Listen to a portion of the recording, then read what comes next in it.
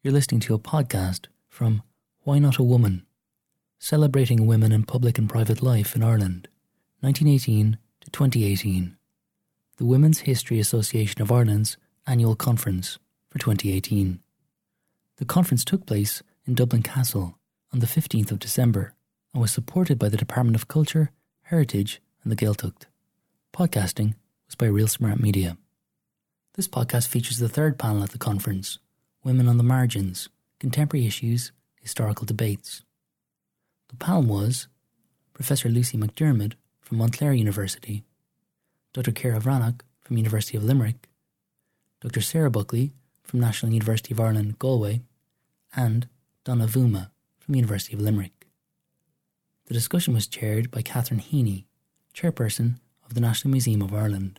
I'm very privileged to be introducing and chairing this session of the conference because I think sometimes we forget that everything has a context. And my best history lesson actually was delivered by one of the panellists to me, Ciara Vranach. We were on a car journey. Both of us were on the board of the Heritage Council, and we were after having a very long day, and we were discussing matters of the state and what have you.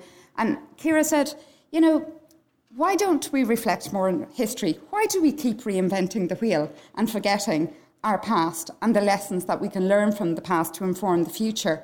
And I regularly refer to Ciara's history lesson. It lasted about, I'd say, 2 minutes, but I got the point. And it was interesting over the spring there after the referendum on the Eighth Amendment. I went to Dublin Castle because I had been working on sexual and reproductive rights and health for a long time in my own adult life. I was at one stage the director of the Family Planning Association.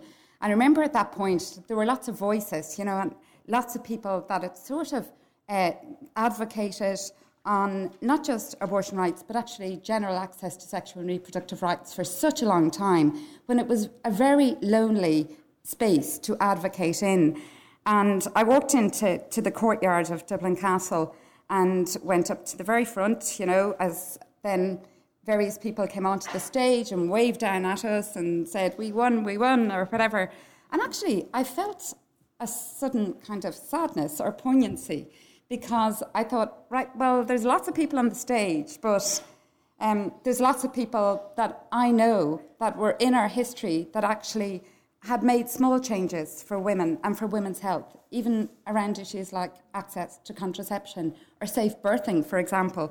I remember reading Michael Solomon's book around Tenement Dublin and the birthing conditions at the time for women.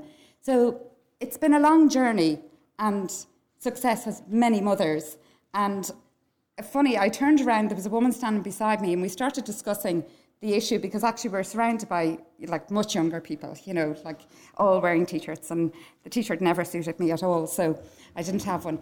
But anyway, we're having a chat, and she said she was a volunteer with the Well Women Centre in the 80s, the early 80s, and sort of they closed down the centre in the evening after all the clients had left, and that a couple of them would, during the 1982 referendum, would climb a ladder and put posters up. And I thought, you should be on that stage. You are the mother of our success, the part of our history. And I think that's sort of a good kind of intro to today's panel, because it's about linking our history to contemporary life and the lessons we should learn, and how history has to be a reference point in everything we do. And I'm in the privileged position, while I'm not an expert in any of these things, and I feel absolutely in awe of every single one of the panellists today, I have to say, but in my spare time, just because of my deep interest in issues around history and cultural heritage, I chair the National Museum of Ireland.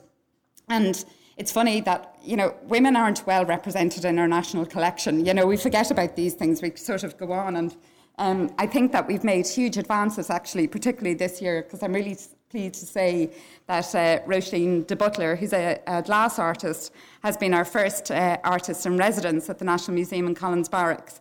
And she has done some fabulous advocacy around keeping the stories and the skills of our glass masters, the water crystal glass masters, alive. And she's effectively done an advocacy programme down in Collins Barracks. Now, the exhibition is going to be going down next week, but I would highly recommend it to anybody who hasn't seen it. It's a beautiful, reflective piece. Again, history informing our future, history reminding us of our past, and showing that everything, as I said, has a context.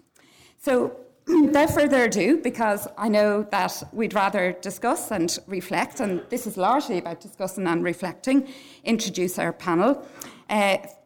To kick off with, we have Professor Lucy McDiarmid, who I'll speak about very shortly, followed by Dr. Ciara Brannock, who I've previously referenced, Dr. Sarah Ann Buckley, and finally then I'm really pleased to introduce Donna Vuma, and Donna is going to kind of end the session, I think, with a lot of personal reflection and probably informing our future. So, on that note, I'm going to call to the podium Professor Lucy McDiarmid.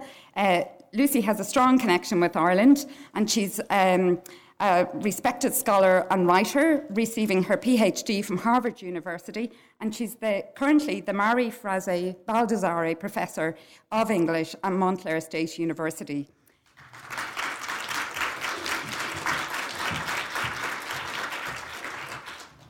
Thank you, Catherine, and thank you, Sarah Ann and Fionnuala Walsh, who's upstairs. I'm going to be talking about 3 short fairy legends from Lady Gregory's 1920 collection, Visions and Beliefs in the West of Ireland. Lady Gregory started collecting these in 1897, and she collected the last few right before the book went into print. Her informants were primarily people in counties Galway and Clare. There are also a few people in Inishmaan. These people were they were tramps and beggars. They were local people selling fish or chicken. The groom at Coole, a local piper and a basket maker. And anybody who had heard from any of these people that Lady Gregory was interested in collecting stories about fairies, wise women, and healers.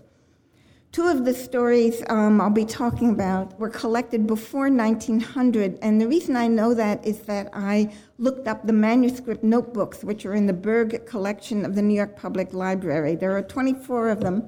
They look like that, more or less. Lady Gregory started out trying to write as people were talking, but she discovered that it was better to listen, give her whole attention to the person talking, and then go home and write everything down. And she apparently had everything from memory, or so she said. So the stories that I'll read and that you have on those sheets are reported in the voices of the tellers as Lady Gregory heard them. This session is called Women on the Margins, and I want to emphasize that the women in these stories are not actual historical figures, though the tellers always locate the women in specific places, as is traditional for this kind of short, usually domestic-sided fairy legend. But even though the women in these stories may not be identified in a particular way, the story types are common, and the events described in them express experiences that are recognizable because they have a social and emotional validity.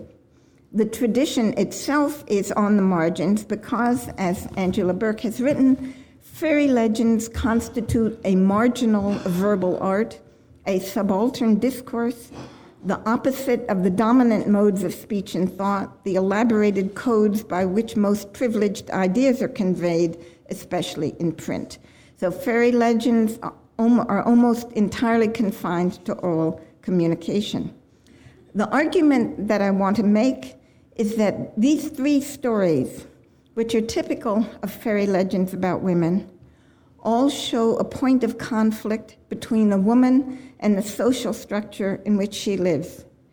Each is set at a significant event in a woman's life, and in the order in which I'll be discussing them: depression, marriage, and adolescence. That's obviously not chronological, but it's the order in which I chose. At those times, depression, marriage, adolescence, it's possible to see both the way the woman expresses her resistance and the way the social unit, family or church, compels her acquiescence. So you have in these then the woman expressing resistance and what some social unit or another compelling her acquiescence. In my general approach, I owe much to Professor Angela Burke, who's sitting right there, whose wonderful scholarship I've been reading for almost 30 years, but the particular analyses that I'm going to be giving you are my own. This is actually, you have the print. I just want you to see where the story came from. The intermediate stage between the teller and the print is this. And that's the particular story I'm reading. Gregory groups the stories in her books by type, and all the ones that I'm talking about come from the type that she calls away, namely people taken away by the fairies. And this is the first one, which you have there. As to the woman brought back again, it was told me by a boy going to school there at the time, so I know there's no lie in it. It was one of the Taylors, a rich family in Scariff. His wife was sick and pining away for 7 years. And at the end of that time, one day, he came, he had a drop of drink taken, and he began to be a bit rough with her. And she said, "Don't be rough with me now, after bearing so well with me all these 7 years.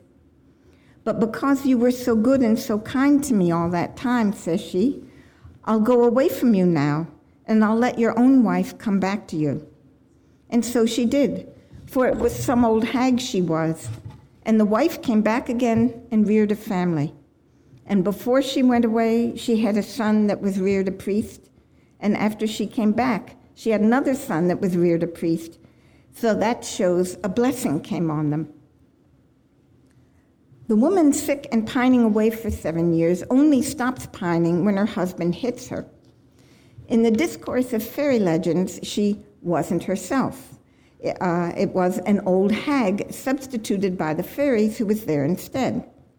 Of course, the hag is the wife when she's pining. The man's own wife, the healthy woman, returns when the hag is beaten and made to go away. We don't know the precise nature of the pining or the reason for it, and it's not as if it's hidden from us, it's just not there, it's not part of the story.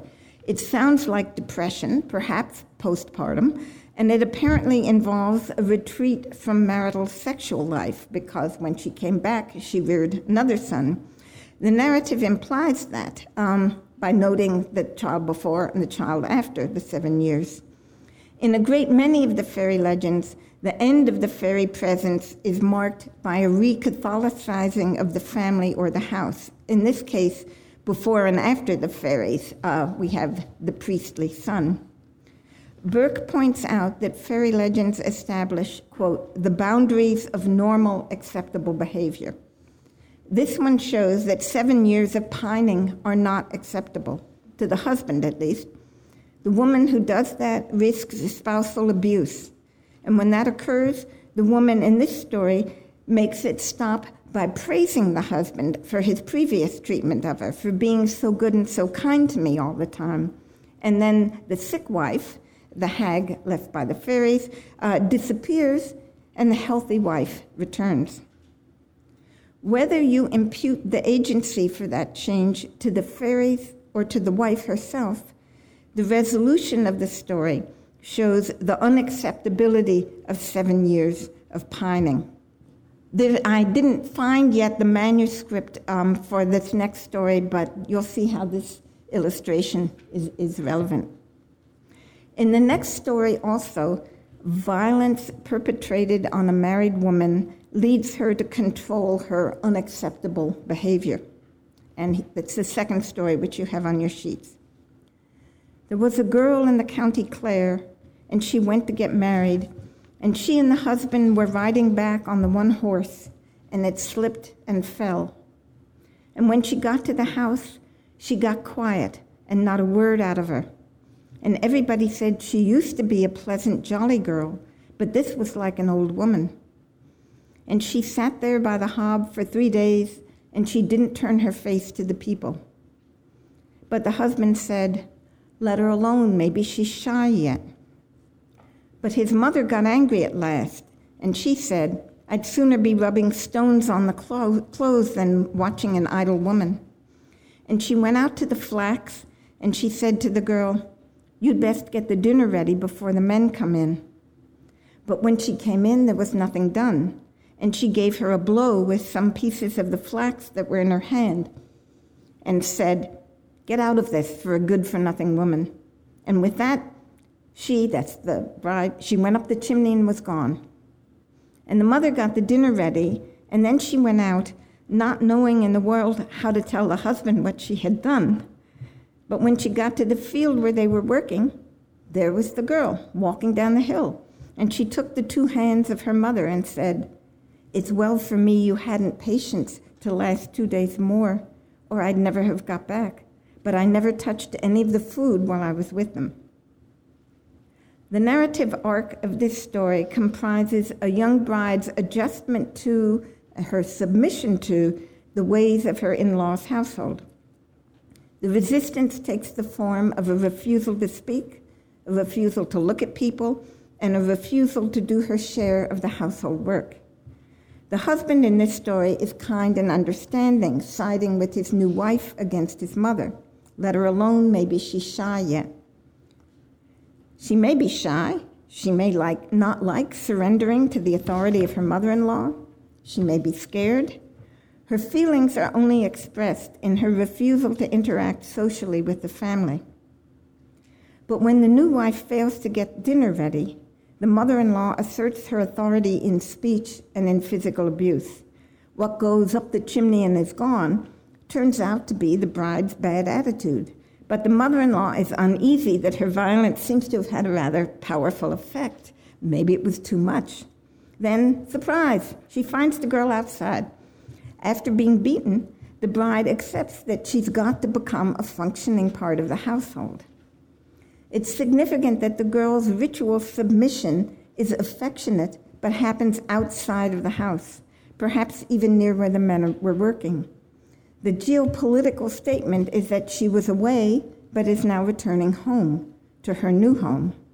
Her comment thanks her mother-in-law for compelling her to submit, just as in the first story, the woman thanks the husband for being so kind for 7 years. And the woman associates her refusal to eat, which we only hear about at this point, with the time when she didn't feel at home because she was with them. As Burke writes about fairy legends, disruptions to social life are identified as coming from outside, i.e. the fairies, and are forcefully repudiated. And now I'm going to look at the final story, which you can read here if you prefer, or you can read in print. The final story is about an adolescent girl whose antisocial behavior happens within the home. There was a girl at Inishkill in the east of the country of the same name as my own, was lying on a mat for 8 years. When she first got the touch, the mother was sick, and there was no room in the bed, so they laid a mat on the floor for her, and she never left it for the 8 years, but the mother died soon after. She never got off the mat for anyone to see. But one night, there was a working man came to the house, and they gave him lodging for the night, and he watched from the other room, and in the night, he saw the outer door open, and 3 or 4 girls and boys come in, and a piper with them, or a fiddler, I'm not sure which, and he played to them, and they danced, and the girl got up off the mat and joined them. And in the morning, when he was sitting at breakfast, he looked over to her where she was lying and said, "You were the best dancer among them last night." There was a priest came when she had been about 2 years lying there and said something should be done for her. And he came to the house and read masses, and then he took her by the hand and bid her stand up. But she snatched the hand away and said, "Get away, you devil." At last, Father Lahif came to Inishkill, and he came, and whatever he did, he drove away what was there and brought the girl back again. And since then, she walks and does the work of the house as well as another. And Father Lahif said in the chapel it was a shame for no priest to have done that for her before. Clearly, women who are sick and pining, or refuse to talk or to work, or refuse to get off a mat, are disrupting the social order and must be socialized forcibly. The reference to the dead mother suggests that the girl was traumatized by the loss and couldn't move on. The working man's story can be understood, I think, as the adult male's notion of what's going on with the difficult adolescent girl. She must have a secret, nocturnal, erotic life. It could also be the man's own erotic fantasy about a beautiful girl who's lying on a mat all the time. There's something prurient about him, staring at this girl dancing in the middle of the night.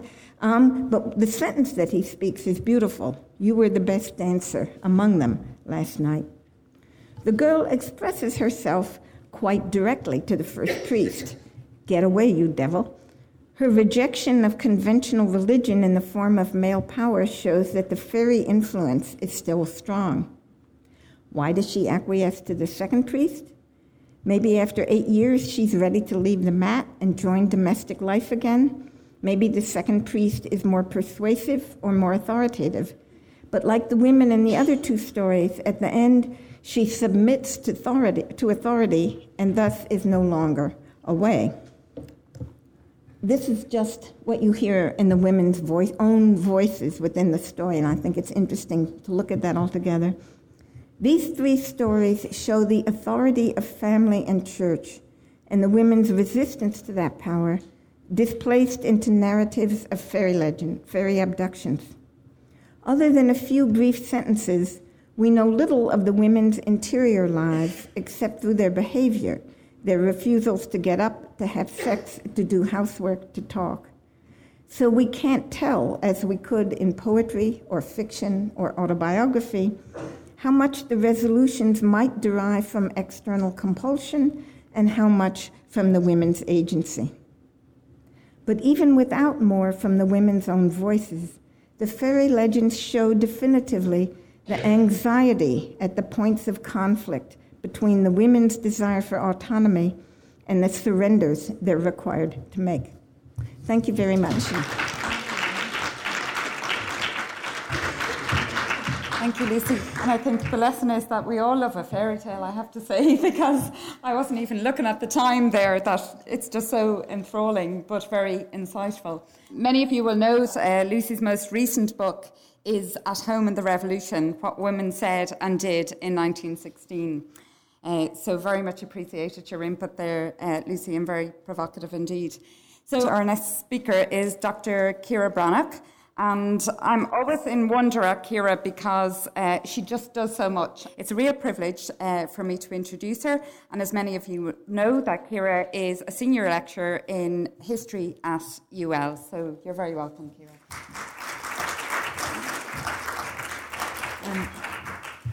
Thank you, Catherine. First of all, I'd like to thank Dr. Sarah Ann Buckley and the Women's History Association of Ireland for the invitation to speak today in such a distinguished panel. I would also like to acknowledge the Irish Research Council's funding of my research. While the Free State and cultural national ethos routinely looked to the West as a bastion of pure Irish identity, in political terms, rural Ireland only found expression in the context of the land or the language questions.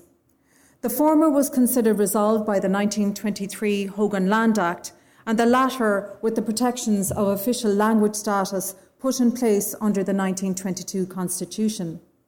But these were general solutions, and rural Ireland had a complicated structure of social class. In the West, there was a relatively large populace that survived precariously on uneconomic holdings and a remittance economy. That is, a tenantry of smallholders who had little to no chance of becoming owner-occupiers, and many of whom had not managed to do so under the increasingly generous terms of the Land Acts of 1881, 91, 1903 or 1909 without significant external assistance or capital investment. This paper provides an overview of the pervasive nature of poverty in rural Ireland, especially in the West, and its impact. Absences and silences beleaguer the advancement of a total history of rural poverty, but it is possible to reconstruct an impression from government commissions. In this paper, I will draw attention to health inequality indicators to show that women of reproductive age probably suffered most in terms of rural poverty. The West was identified as a depressed economic zone in 1891 when the Congested Districts Board was founded to improve living conditions and standards in 84 districts as shown on the map on the left. These congests were not overpopulated. Rather, the land yield was too poor to sustain the resident population. Following a royal commission in 1909, entire counties of Donegal, Mayo, Leitrim, Roscommon, Galway, Clare, Kerry and the West Riding of Cork came under the board's remit. The amelioration of centuries of injustice that could be traced to the 17th century required specialist knowledge and targeted funding. But the Irish Free State had little to no money and a debt of 127 million for land bonds alone. Unfortunately, the board was disbanded in 1923 and not replaced by any specific measures until 1956 with the foundation of a separate ministry for the Gaeltacht. Repeated parliamentary questions in the Dáil about the fate of the Congested District Board funds and assets were met with similar responses of national as opposed to regional priorities. And so the West of Ireland was permitted to carry the very heavy burden of tradition, but to languish economically for 3 decades. When Irish language poet Sean O'Riordan first visited Dunquin in 1951, he was shocked by the levels of poverty he encountered in rural West Kerry. It was quite unlike anything he had witnessed in Cork City, where he worked, in Escara, a rural community just outside Cork City, where he lived, or Ballyvourna on the Cork-Kerry border, where he was from. O'Riordan was no stranger to poverty owing to a lifetime plagued by tuberculosis and later bronchial disease. And in his diary, which I show here, we can see the first encounter he had of this fear Gaeltacht. It was an immersion as follows. Mé nun Queen, Larthar Gaelgar Fadansa, Ihawa, Larthar Gaelgar leis na Madraf. I'm in Dunquin. They speak Irish completely here. Good night, they speak Irish to the dogs. He's delighted with himself. And then he has this realisation. Tá na dina an bhachtansa tá an sépil go suúrach, trí sreathna de hiacán agus an fervor an urlar forv. Catar siúlig an rialtas, tá an rud atá uan le fálansa, nóisiún slán, an teanga bio ach tá na dina níos buachta na aindram eile éireann. The people are very poor here. The church is miserable. 3 rows of seats and most of it is empty floor. What is the government doing? The thing we want can be found here. A safe nation, the living language. But the people here are poorer than any other crowd in Ireland. To O'Riordan's eyes, the paucity of church furniture was emblematic of a reduced people living in abject poverty as a result of decades of state neglect. In fact, the paucity of content was a sensitive socioeconomic indicator in its own right. Irish Catholics had been bequeathing money for memorialisation in churches in most areas for decades, so much so that it prompted in part the Succession Act of 1965, but in the rural West there were no such surpluses. A spectrum of poverty from relative to absolute existed in the west of Ireland from the post-famine era right up until the 1950s and 60s, but its most notable characteristic under the Free State is the degree to which the people from agricultural labourer to small farmer classes suffered their penury in silence. There are several reasons for this, not least the absence of charitable institutions and remoteness, but I would argue that aspirations of social mobility, upward social mobility that is, play a much greater part than has been previously acknowledged. After all, engagement with forms of social welfare, or indeed charity, were so closely tied to social status that rural people were loath to engage with them. The negative connotations of the 1847 Gregory Clause, which required tenants to give up land in excess of a quarter of an acre to qualify for indoor relief in the workhouse, although it was repealed in 1862, seems to have had a long legacy in behavioural terms. The people of the West perceived themselves not as peasants, but as smallholders and small farmers. And there has been much debate among scholars about which people the land of Ireland was for, but there was a general agreement, and indeed the Commission on the Gaeltacht advocated, that for the language to thrive, lands in the West should be reserved for native Irish speakers. But to realise entitlement to lands entire households had to maintain this facade of respectability, and that meant bearing poverty with dignity and in silence. There are numerous references in local government board annual reports of low to no engagement with public health instruments of union hospitals and the associated dispensaries under the Poor Law from 1851 to 1922. Common perceptions of engagement with the machinations of the Poor Law pre-1922 and its Sarastot iterations of county homes and home assistance among rural communities was, of course, tantamount to assigning oneself a social class, that of pauper, which as a short-term solution could negate any and all hard-won upward mobility gains. The safeguarding of household reputation was of great importance in rural Ireland. And Lindsay Erna-Byrne, in her excellent study of charity letters, notes the ironies of letters coming from the rural poor, who often lived in physical isolation but were terrified of being found out seeking charity. She cites the case of Father Henry Talbot, Kilcullen, County Galway, who wrote to Archbishop Byrne of Dublin on the 23rd of August 1925 on behalf of a parishioner that, and I quote, bound him over to secrecy, unquote. Father Talbot wrote that any efforts on his part to make additional inquiries about her plight would expose her. He wrote, and I quote, "You will readily understand that in a small remote place like this, secrecy is impossible," unquote. A series of government commissions were conducted from the late 19th century using rudimentary scientific methods to examine poverty and diet at household level. In 1891, it was found that diet was limited, but more worrying was that in the poorest districts, nutritionally superior produce like butterfat from milk and eggs were being bartered and sold on a regular basis and replaced with inferior quality goods.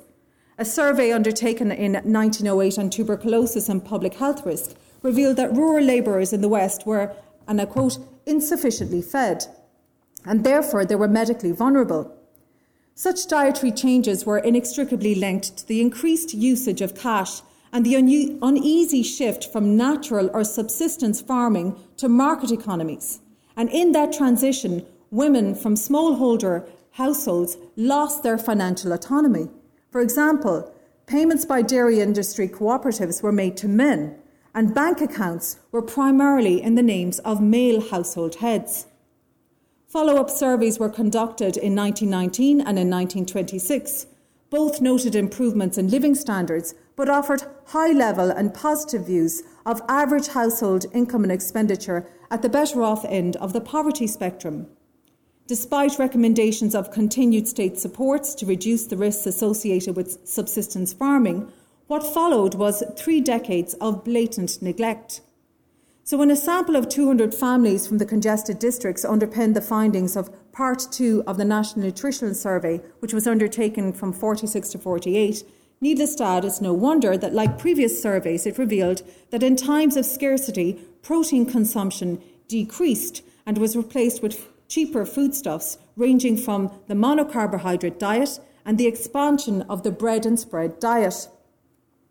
E. Margaret Crawford notes that in overall terms, the National Nutritional Survey found that meat consumption was lowest in the congested districts, but that fish was also consumed and not fully accounted for. But remember, if you can remember the map from earlier, not all congests were coastal. Some of the poorest areas were in fact inland.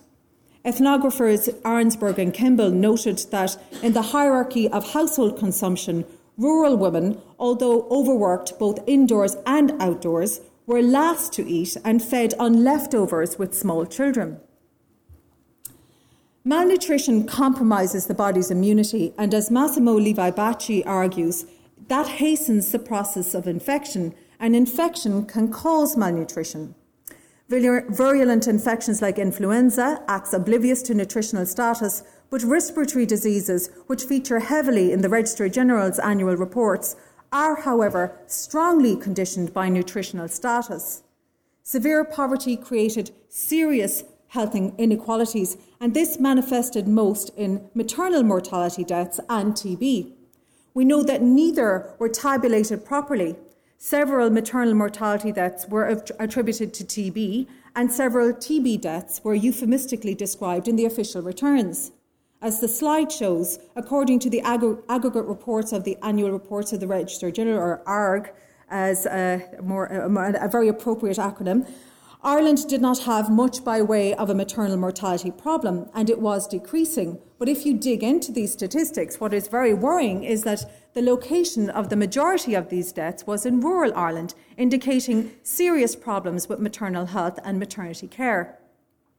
The reverse was true in terms of infant mortality, where in urban areas the deaths were 90 per 1,000 live births. In rural Ireland, that rate was 56. Greta Jones contends that in rural Ireland, higher rates of female mortality from TB persisted well into the 20th century. And in 1940, deaths from tuberculosis of all forms amounted to 3,685, and 47% of these were of women. But it was primarily the main cause of death of those aged between 15 and 45, and women fared consistently worse than men in early reproductive years in terms of deaths per 1,000. To conclude, in this paper, I argue that although central to the grand narratives of nationhood, the rural poor were largely forgotten in South Éireann. The Gaeltacht, despite its centrality to the embodiment of the nation, was completely lost under generic Free State policies, and the bodies of women suffered most in that context. With the modernisation of Irish society and the shift towards larger holdings came a great sacrifice for women. Their earnings became household earnings, and they lost financial autonomy.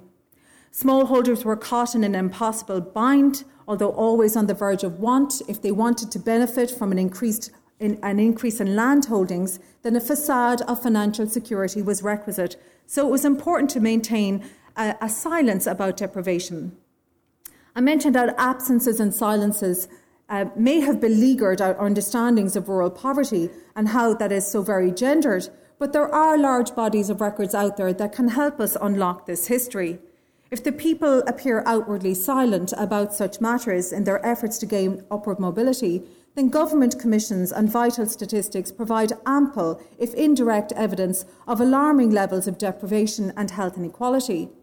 And to end on a more positive note, this total history is not completely lost. Rural Irish were proud and well able to articulate themselves and their plight in petitions, and the records of the Irish Land Commission contain a treasure trove of such letters. If these working records of the Department of Agriculture remain closed, then it can also be recovered from the National Folklore Collection.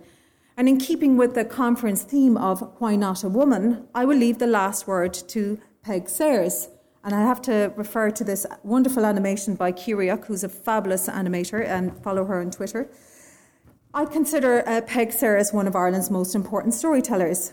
While her account may have of the hard life that she and the people of the Blasket Island had may have scarred generations of Irish language students, to me, she was a hugely important custodian of the Irish tradition. Transcribed at the end of her days, her autobiography is peppered with accounts of maternal mortality, multiple losses of children, the hard life and despair. But throughout her book, she uses devices and several interesting nuances to maintain a covenant of secrecy and a respect for the privacy of the living and the dead. In her conclusion, she assures herself, actually, that in her writings that she, and I quote, "I wasn't hard on any of my neighbours either. We passed our lives together peacefully and lovingly, and on the hill and in the garden, we gave one another a helping hand. We were poor people who knew nothing about the riches or the luxuries in life, but people like us will never again be there. Ní bheidh ar le héadí a rístan. Gur míle maith agad."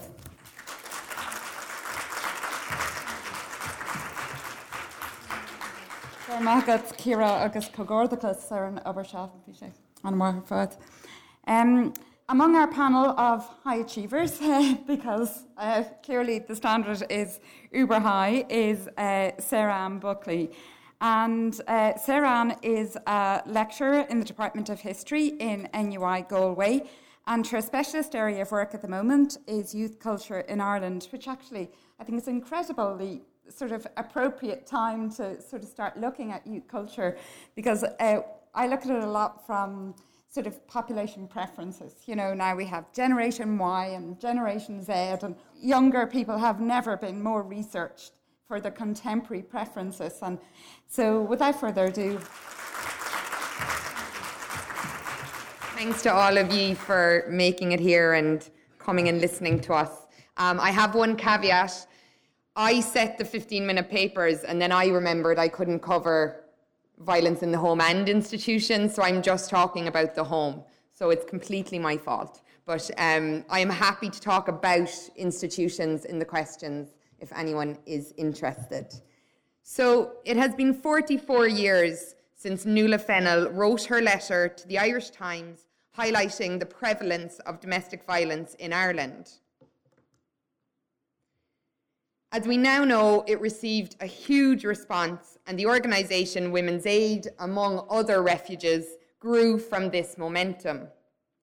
While perhaps not comparable to the international response to the #MeToo movement that it has provoked, the letters and reaction that followed Fennell's 1974 letter had a substantial impact in raising visibility in Ireland and showing the social, economic and practical issues facing women in situations of domestic violence.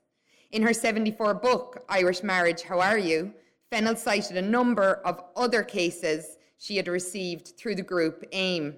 These personal stories are critical to our understanding of women's experience, which often encompassed many forms of violence.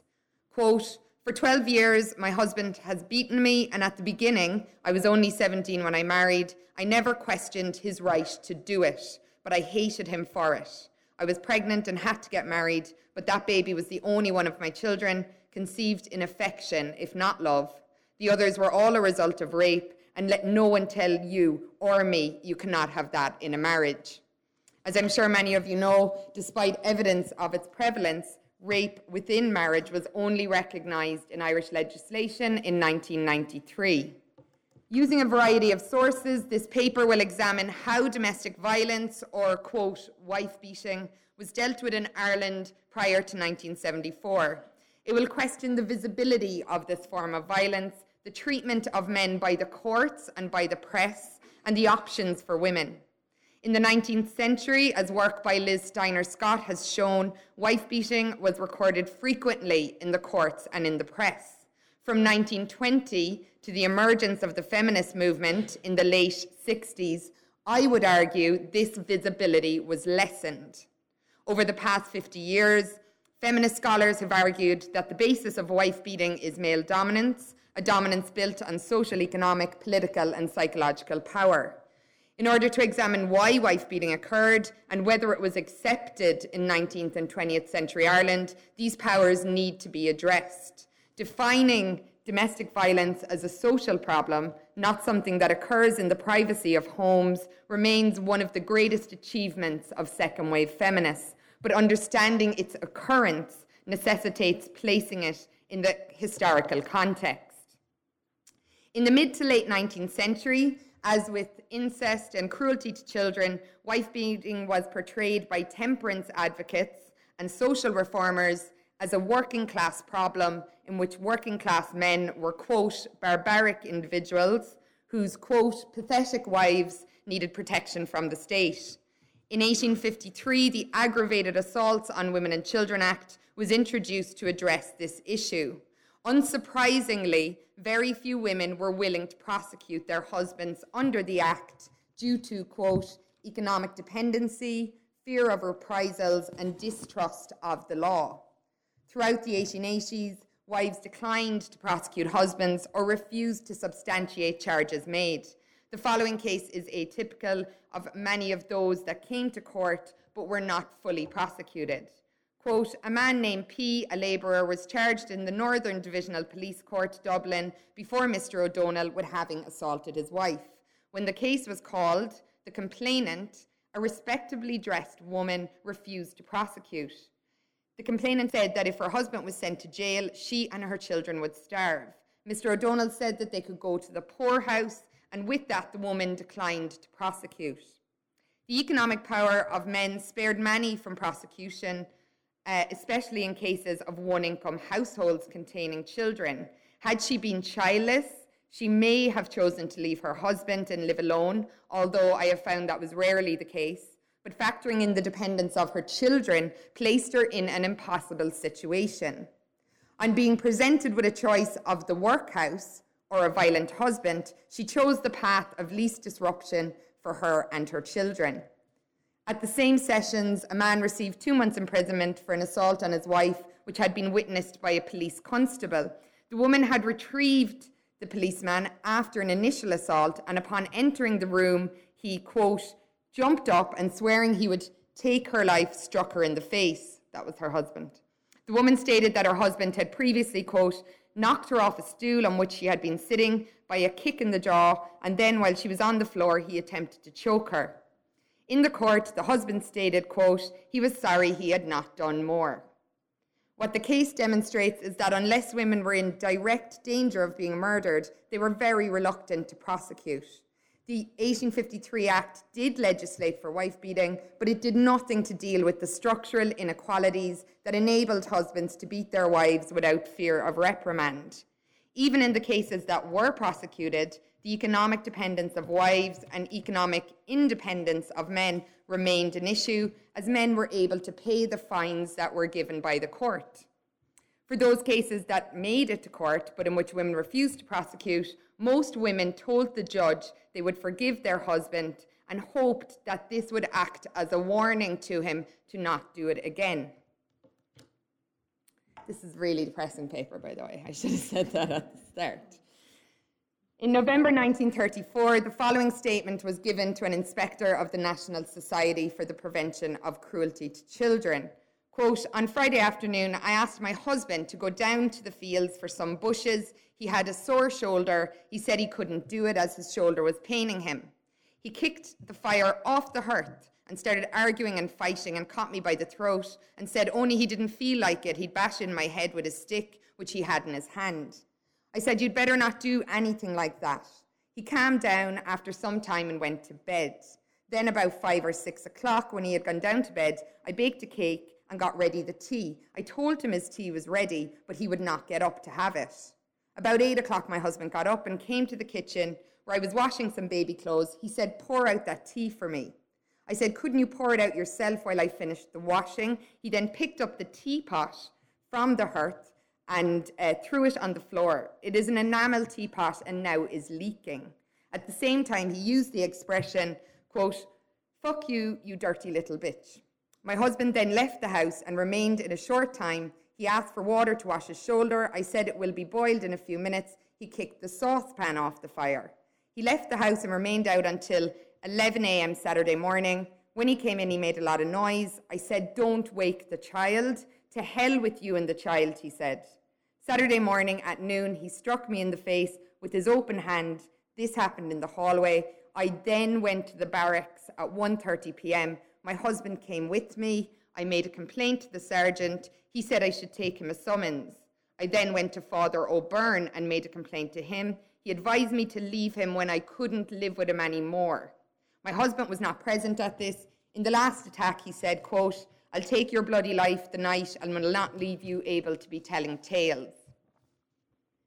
In 1935, 1/3 of cases examined by the NSPCC inspector in Wexford involved cases of wife beating. For the inspectors, these cases needed to be addressed in reference to the effects on the children. In general, in order to receive relief and assistance, wives needed to be seen as vulnerable, innocent, and weak. If a woman was viewed as provoking an assault, the inspector would be less sympathetic, as the following case shows. Quote, both parents are difficult, the man is hot-tempered, and his wife continues to nag him, which he resents. Nagging was a term that began to be used more frequently from the 1930s as an explanation for domestic violence. In this instance, the inspector viewed wife beating as violence between equal combatants and in which the woman had provoked the abuse. Now, finally, I'm going to look at a case where a woman was the perpetrator.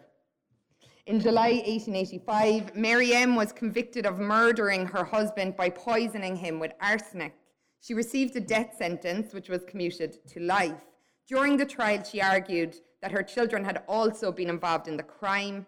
What the case demonstrates is that when it came to sentencing, the courts often viewed women and men equally in cases of murder. While the case does not mention why she decided to murder her husband, in many instances, the motive I have found was desperation due to abuse. In 1893, another woman was convicted of attempting to poison her husband at the Cork Winter Assizes. In December, she had written a letter to the local doctor complaining that her husband was robbing her and her children. The letter stated, quote, "If you send me or give me a little dose of something to give that would not act sudden, but would linger for 3 or 4 days before it would prove fatal, I will pay you whatever amount you want." The doctor reported the woman to the police, after which she was arrested and prosecuted. In her petition for release, she explained the circumstances surrounding her request and the situation in the home. Quote, "I was driven to desperation from him being a bad head to me and squandering all my means and running myself and children to beggary. He is a terrible drunkard. I would feel grateful if Your Excellency would take a few months off my time, as I have a helpless young family and no one to look after them but strangers, my husband not being the best to them. I am the mother of 14 children, had and in very delicate health. I had neither solicitor or counsellor to plead my case for me. One of my children has died since I came in here, and I am sure a good many more will if I am not released." In response to the petition, the judge stated, "The conclusion I have arrived at, after reading the deposition, was that her husband had behaved very badly to her, and that she had deliberately formed her design to poison him and had taken steps in order to carry design with effect by applying to a doctor to supply her. She appeared to be a frail, worn woman. I passed what I thought was a very lenient sentence, 12 calendar months." Throughout the 19th century and up to 1920, both the press and the courts regularly recorded and dealt with cases of wife-beating. Contrary to Mr. Hodder's comment above, its occurrence was known and accepted. Provocation, when established by husbands, could result in them escaping a sentence, and in a few desperate situations, women murdered or attempted to murder their husbands. For most working class and poor women, however, marriage and economic dependence locked them into abusive relationships. With fewer women employed after 1920 than previously, this dependence increased, and the silence surrounding wife-beating from the 20s to the emergence of second-wave feminism created unbearable conditions for many. This silence was both upheld and enforced by the various churches, which frequently told battered wives to remain in the home. The family was the most important factor. Some, however, realised that the violence to their children could allow them to approach the NSPCC and seek some relief. By connecting their own violent situation with the safety of their children in the home, they were using the child protection agenda to their own benefit. Today, Ireland lags significantly behind in resources for women in situations of violence in the home. As economic and practical concerns remain central to choice, the housing crisis and years of austerity have prevented many women from leaving violent situations. At its core, #MeToo was about believing women, believing their stories of abuse and offering solidarity and support. While for many women, myself included, the Ireland of 2018 is a very different one from that of 1974, Women's Aid recently showed that 1 in 5 women who have been in a relationship have been abused by a current or former partner. That abuse may have been physical, emotional, psychological, or sexual, but if that is the case, which I'm sure it is that, to me, #MeToo may still be but a mere whisper in the Ireland of today. Thank you very much.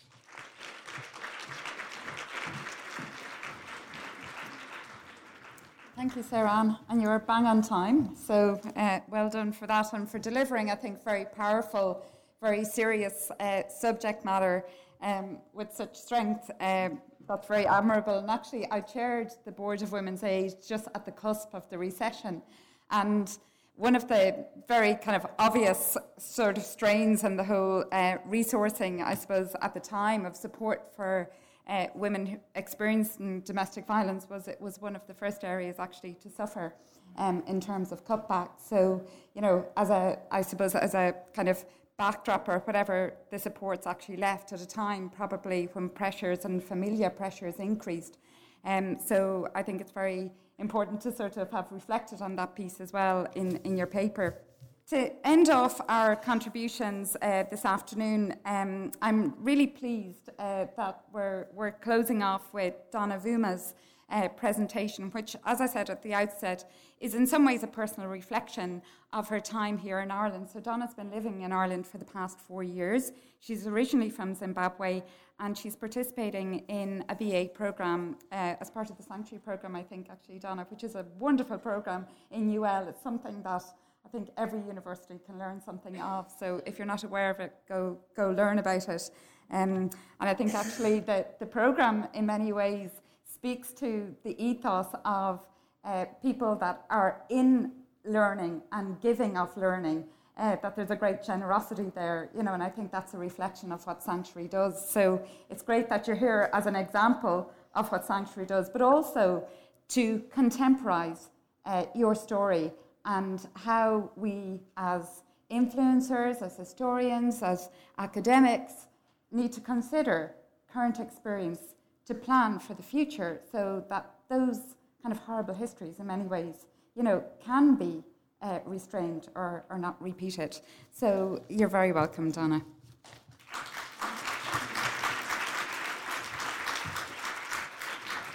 A very good afternoon to all of you, and thank you so much for being here. It's a great pleasure for me to be here and an honor, and I want to thank Dr. Sarah Buckley for inviting me and the Women's History Association of Ireland. I hope I said that correctly. Great. There's a poet that I love. I'm sure many people know her, Maya Angelou. There's a specific poem by her. It's called The Caged Bird that I really love, and it's just been in my mind the whole day, and I was just thinking of this particular part where she says, "The caged bird sings with the fearful thrill of things unknown but longed for still, and his tune is heard on the distant hill, for the caged bird sings of freedom." It's a piece that I hold so dear because whatever situation I find myself in, I find I can apply it, and then it gives me that bit of hope. So women's roles in society have been changing for decades now.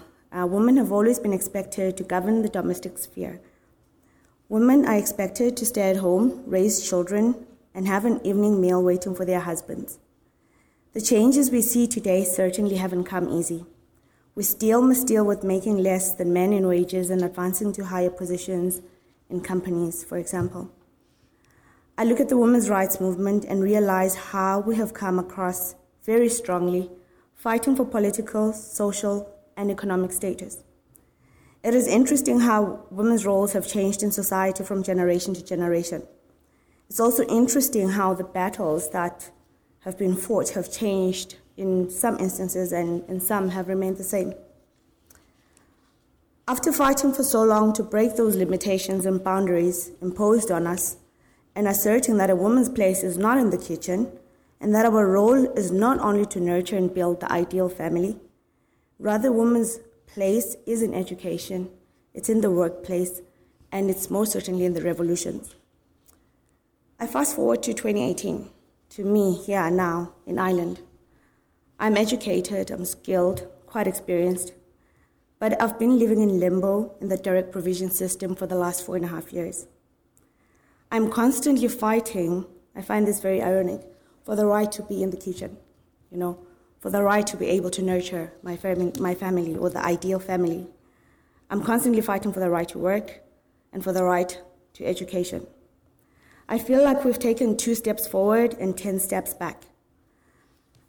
I don't think I need to get into the details of what direct provision is and what its intentions are. There's a lot of material and articles that you can find on the internet about that. But I will say that direct provision as a system is not fit for purpose and it needs to be abolished. So like I said, I've been living in the system for 4.5 years now. I arrived in 2014 with 3 of my children who are now aged 14, 10, and 8. I don't spend much time with them, but somewhere there. And we live in a hostel-type accommodation. The center that we live in is made up of prefab blocks, and it's a former army barracks. We have no right to cook our own meals there. We have 3 rooms and a bathroom that we share. For the last 4 years or so, we have lived on a 2-day rotation menu that is served every day at exactly the same times.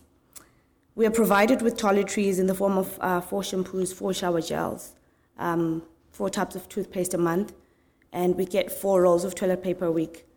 And with no right to work, obviously, we have a weekly allowance of €21.60, which was recently increased by €2.50. It was €19.10 for the past 17 years that direct provision has been in existence. So what that means essentially is that for the last 4.5 years or so, we have lived on an income of about €85 a week. We live in a forced state of poverty. I feel like this system of direct provision has robbed me of my dignity and my pride, my self-confidence, and my identity as a woman. Unfortunately, this is not only my reality. It's the reality of over 1,600 children, parents that are also living in direct provision. And it raises the question, like, is this acceptable? The parents' roles are of a maximum importance for personality development of the children. The first role of the parent is to take care of the child's biological needs, providing physical care to fulfill the needs of the child, meaning proper food, fresh air, good lighting, enough sleep, recreation time, that kind of thing. I've failed to do that as a parent for the last 4 years. You have to be able to provide a safe, nurturing, and supportive environment that allows children to grow healthy. For an optimal development, children need adequate physical home environment, a tolerant and positive atmosphere, conditions for positive changes and improvements, opportunities to explore and experiment their environment in a consistent routine. I have failed to do this as well. I have failed to provide that for my family. To raise children properly, your duties aren't limited to food, shelter, and protection, but also require you to teach and educate them, to shape knowledge and character, to prepare your child to face the real world. About 2 years ago, my son came to me. He was about 6, I guess, at this time, and he came to me and he said, "Mom, I need €5 for something in school tomorrow."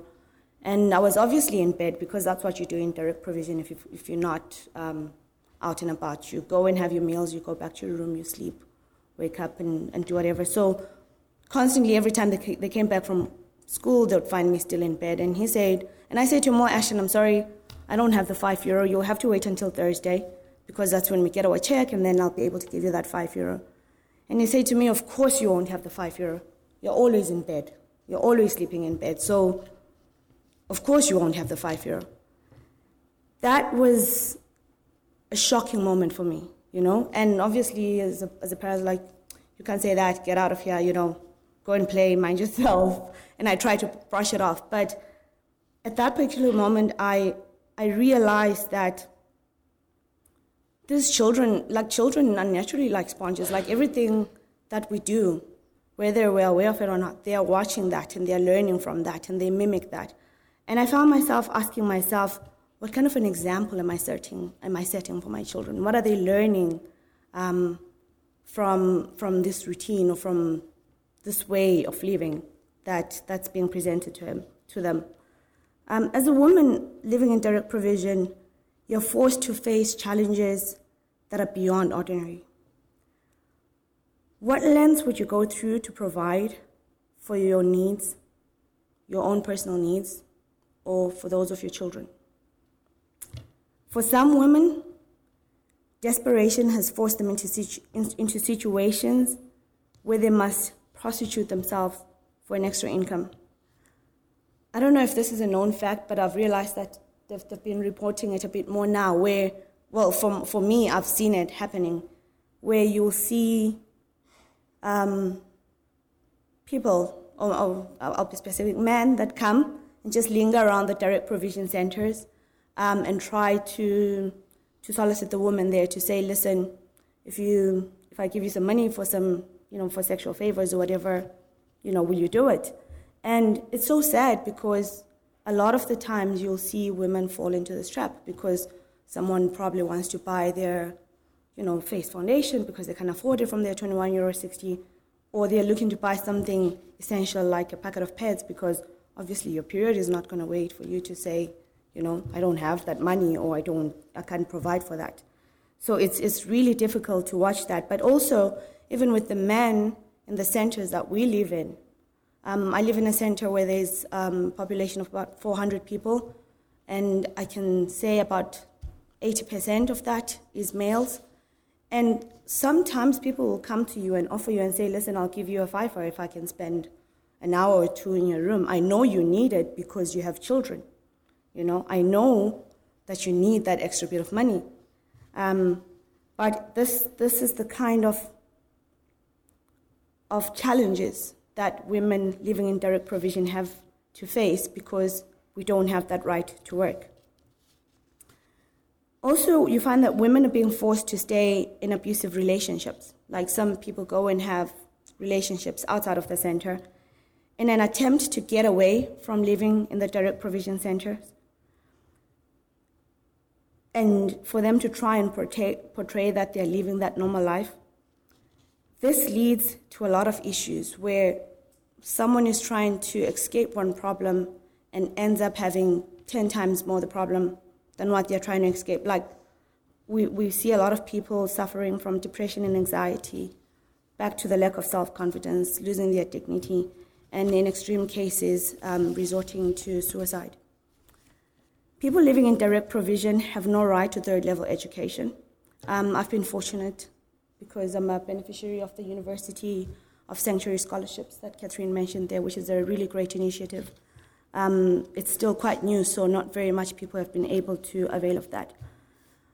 But it means that most people cannot further their education while living in direct provision. They cannot reskill and they cannot upskill.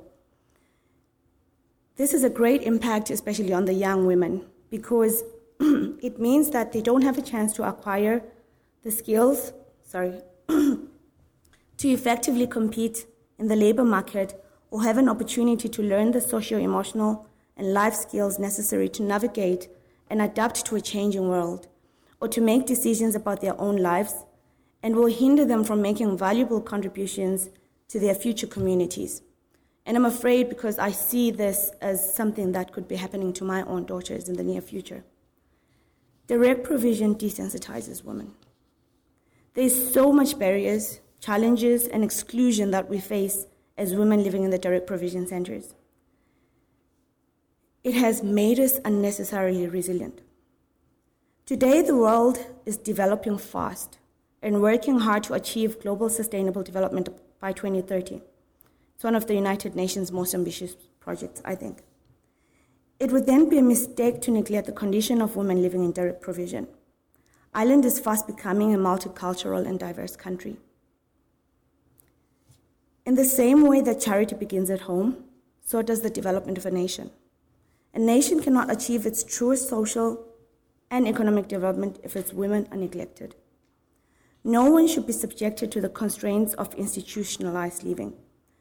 Retired Supreme Court Judge Catherine McGuinness predicted that at some point, the government will find it necessary to apologize publicly for the damage done, in particular to the children of asylum seekers, just as it has had to apologize to former residents of industrial schools and the Magdalene laundries, who were victims of abuse as well as state indifference. One thing that I know for sure is that the power of a woman is limitless.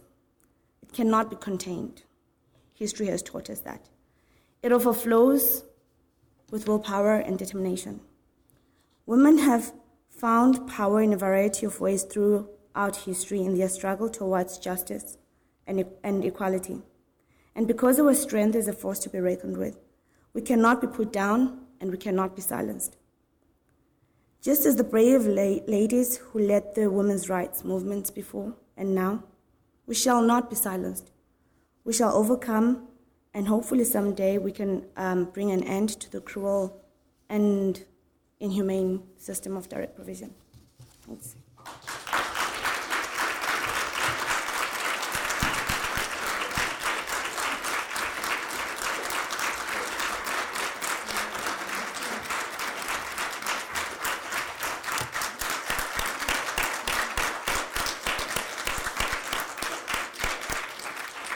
Thank you, Donna, for sharing, I think, a very difficult story with us. And you are making history, maybe history that we won't be proud of, but history that we should learn from. And I think your contribution is very powerful. It's the cold shower in the room that we probably need more of, because sometimes the issues that you face aren't heard enough. So I think it's very appropriate, and you delivered it with such eloquence. So thank you again. Maybe if anybody is willing to kick off to make an observation, please let me know. And my first thing is to Donna. Can I just say thank you very much for such a powerful paper. I am ashamed of direct provision. And please, can I ask anybody, email your TDs, your senators. This is something that in 20 years' time, like the laundries, like the mother and baby homes, the Taoiseach is going to stand up in the Dáil and apologise for it. So thank you very much. It was such an important paper. My question is to Sarah Ann. Sarah Ann, do you know... So, Linda Connolly's work, for example, would show that when the first wave feminist movement died out, that even though there was an upsurge in activism in the second wave, that there was still informal supports, things going on the ground. Are you aware of whether or not there was any supports for women suffering from violence in that time? Yeah, I didn't get to, I suppose, address it as much there, but obviously Linda's work and Katrina Beaumont, there are organisations that are more broadly campaigning for women's rights. I suppose what you see on the ground, so it's the court records I use primarily and the press. I did a thorough search of the press records from the 19th century up to the 1960s, and you see a complete drop-off from the 1920s in the reporting.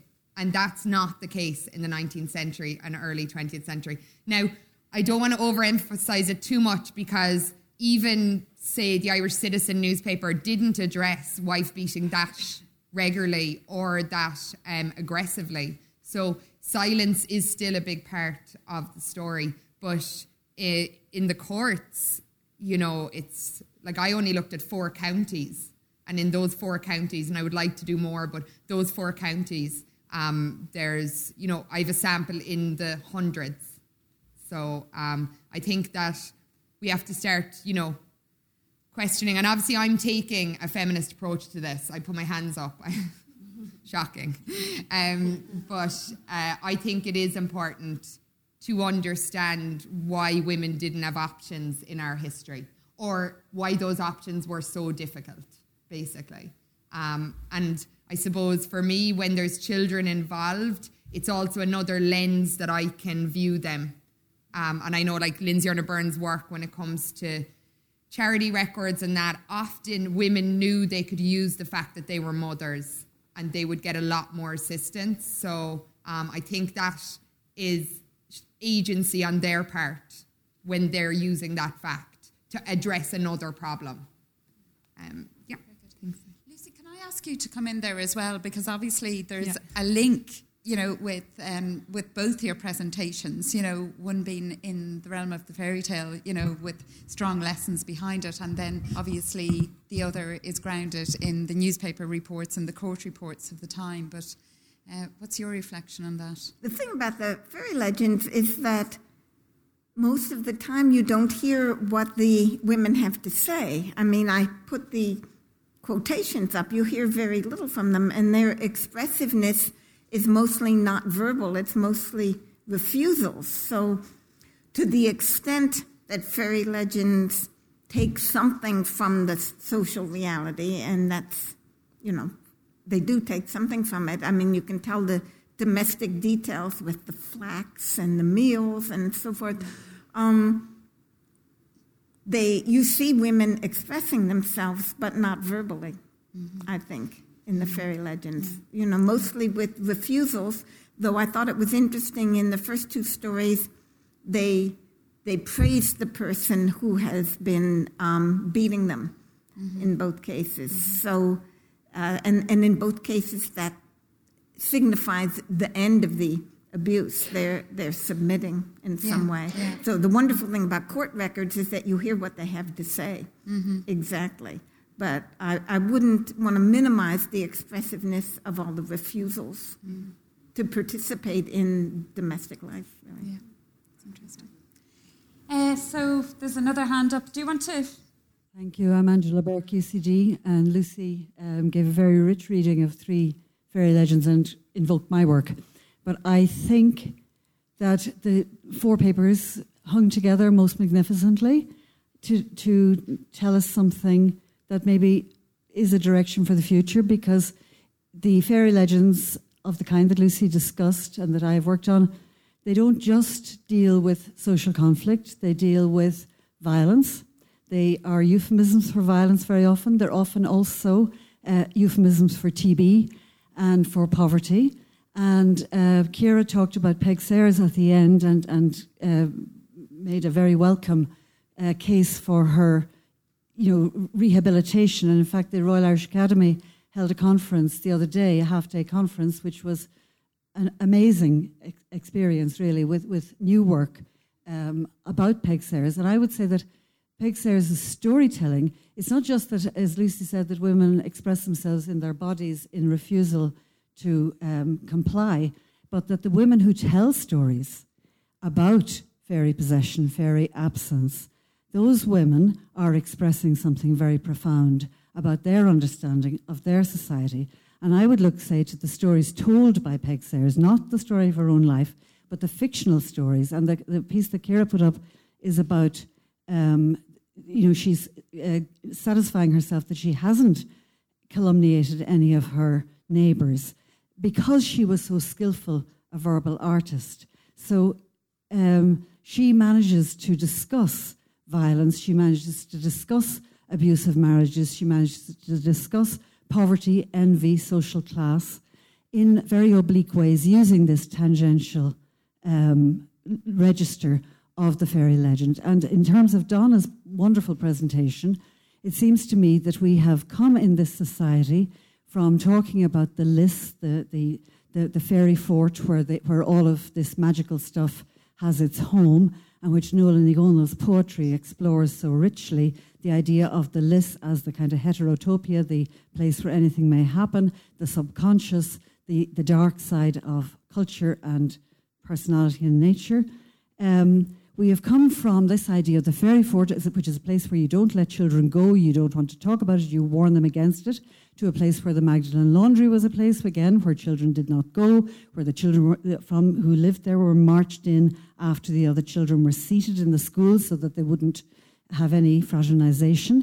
We have come now so that women's aid shelters and direct provision centres are those places that they are walled and secured for the security of the people within, but also for the oblivion of the people outside. So I would just, as a person who works on texts and on oral traditions, I would urge the historians to talk to their colleagues who are working in Irish language studies and in folklore studies, and to think about the folklore archive as a resource, and to not break it exactly, because we all need to keep discretion sometimes about things.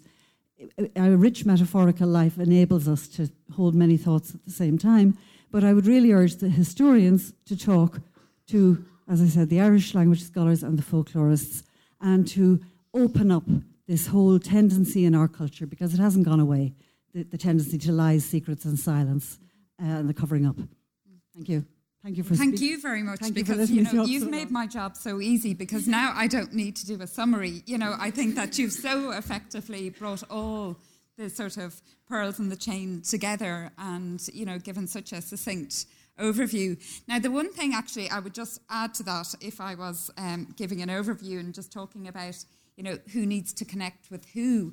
While Ciara was on her feet, I was thinking, somebody from the Department of Health really should be sitting down there, because a lot of what was going on, 100 years ago is still going on.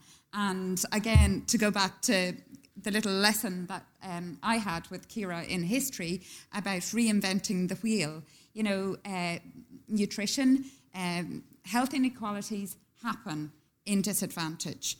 And I think that core point, and it travels and it moves, and it's now in direct provision, where access to nutrition is one of the issues that you have to face for your children as well, Donna. And I think, your ability to present that without actually being angry or without, blaming anybody is just quite incredible. And actually maybe that links in a little bit to the story, that we tell the story in such a way that, we're not giving out to our neighbour, but we're just telling it through a prism that we find comfort in.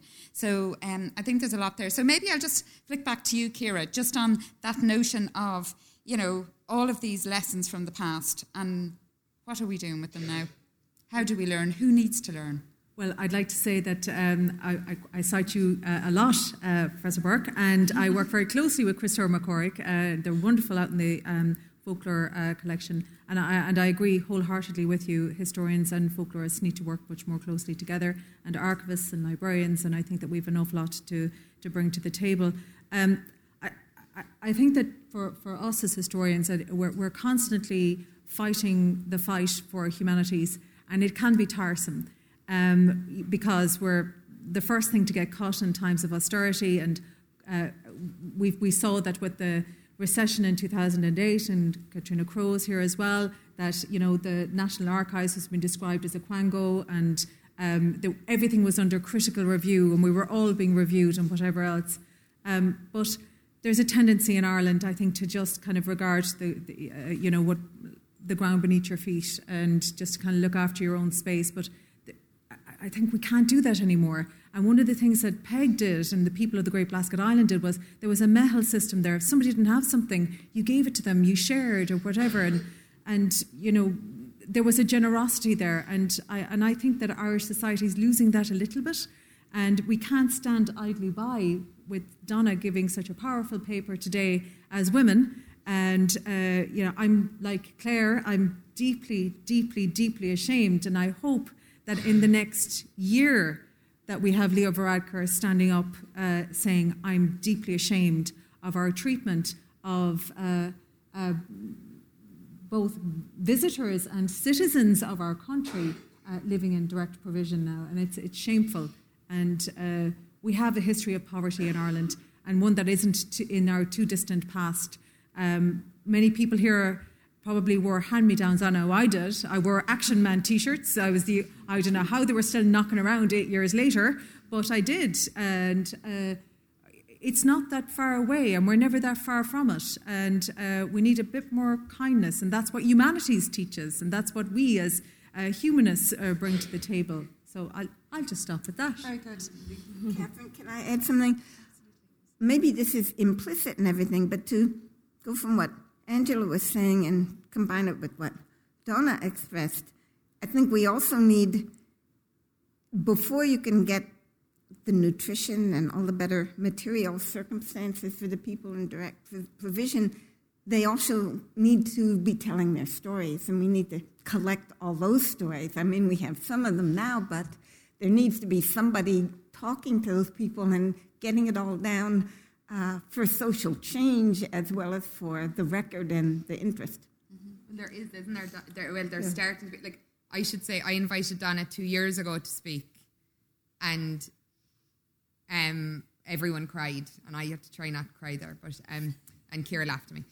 But what I'll say is, it just so happened Joe Duffy was in the room, and then he did a week on Lifeline, but basically no one could use their own names because their application might have gotten held up. So, like, it's only in the last 2 years you've even been able to speak, and it's so brave when you come here, and it's so brave when Lucky and other people speak out. Because, like you say, Lucy, if we don't have the stories, and it's not like we don't have to go around feeling guilty. Guilt will get us nowhere. We need to take some action. We have privilege, all of us in this room, and we take action that way. You can feel guilty on your own if you want, but the guilt won't get us anywhere unless we're doing what Claire said, which is make some people in power feel guilty, maybe, might work. But this will be podcast, and maybe that will, again, keep adding to that. But do you want to say anything about the stories that people are telling or on social media? Or? Oh, yeah. So there's a Facebook page that was set up. It's similar to what was used during the campaign for the referendum, where I think it was called In My Shoes. So there's something similar on Facebook where people living in direct provision are able to share their stories anonymously, but just to try and get people to know the human stories, to hear the stories from the people living in the direct provision system themselves. There's also the Massey page, which is the Movement of Asylum Seekers Ireland. So it's a group that's run by asylum seekers for asylum seekers. And they're also on Facebook, and you can learn more about the movement through that page or the website as well. But yeah, that's... Very good. Thank you, Donna.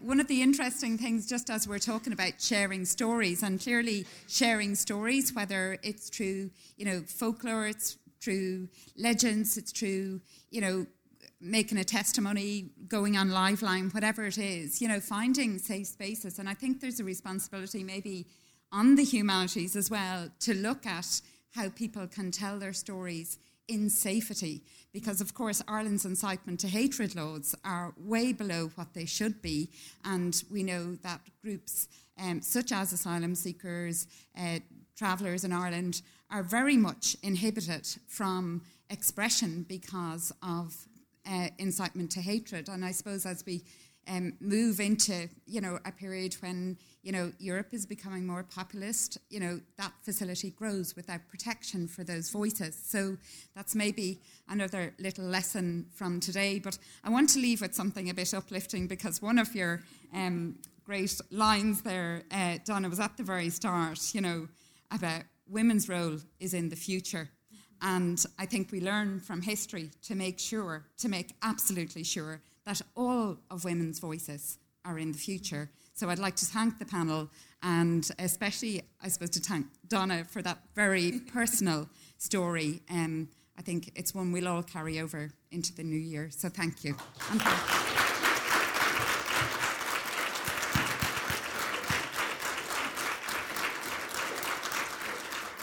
Thanks for listening to this podcast from Why Not a Woman? Celebrating Women in Public and Private Life in Ireland, 1918 to 2018. The Women's History Association of Ireland's annual conference for 2018. For more information on the association, check out the website at womenshistoryassociation.com.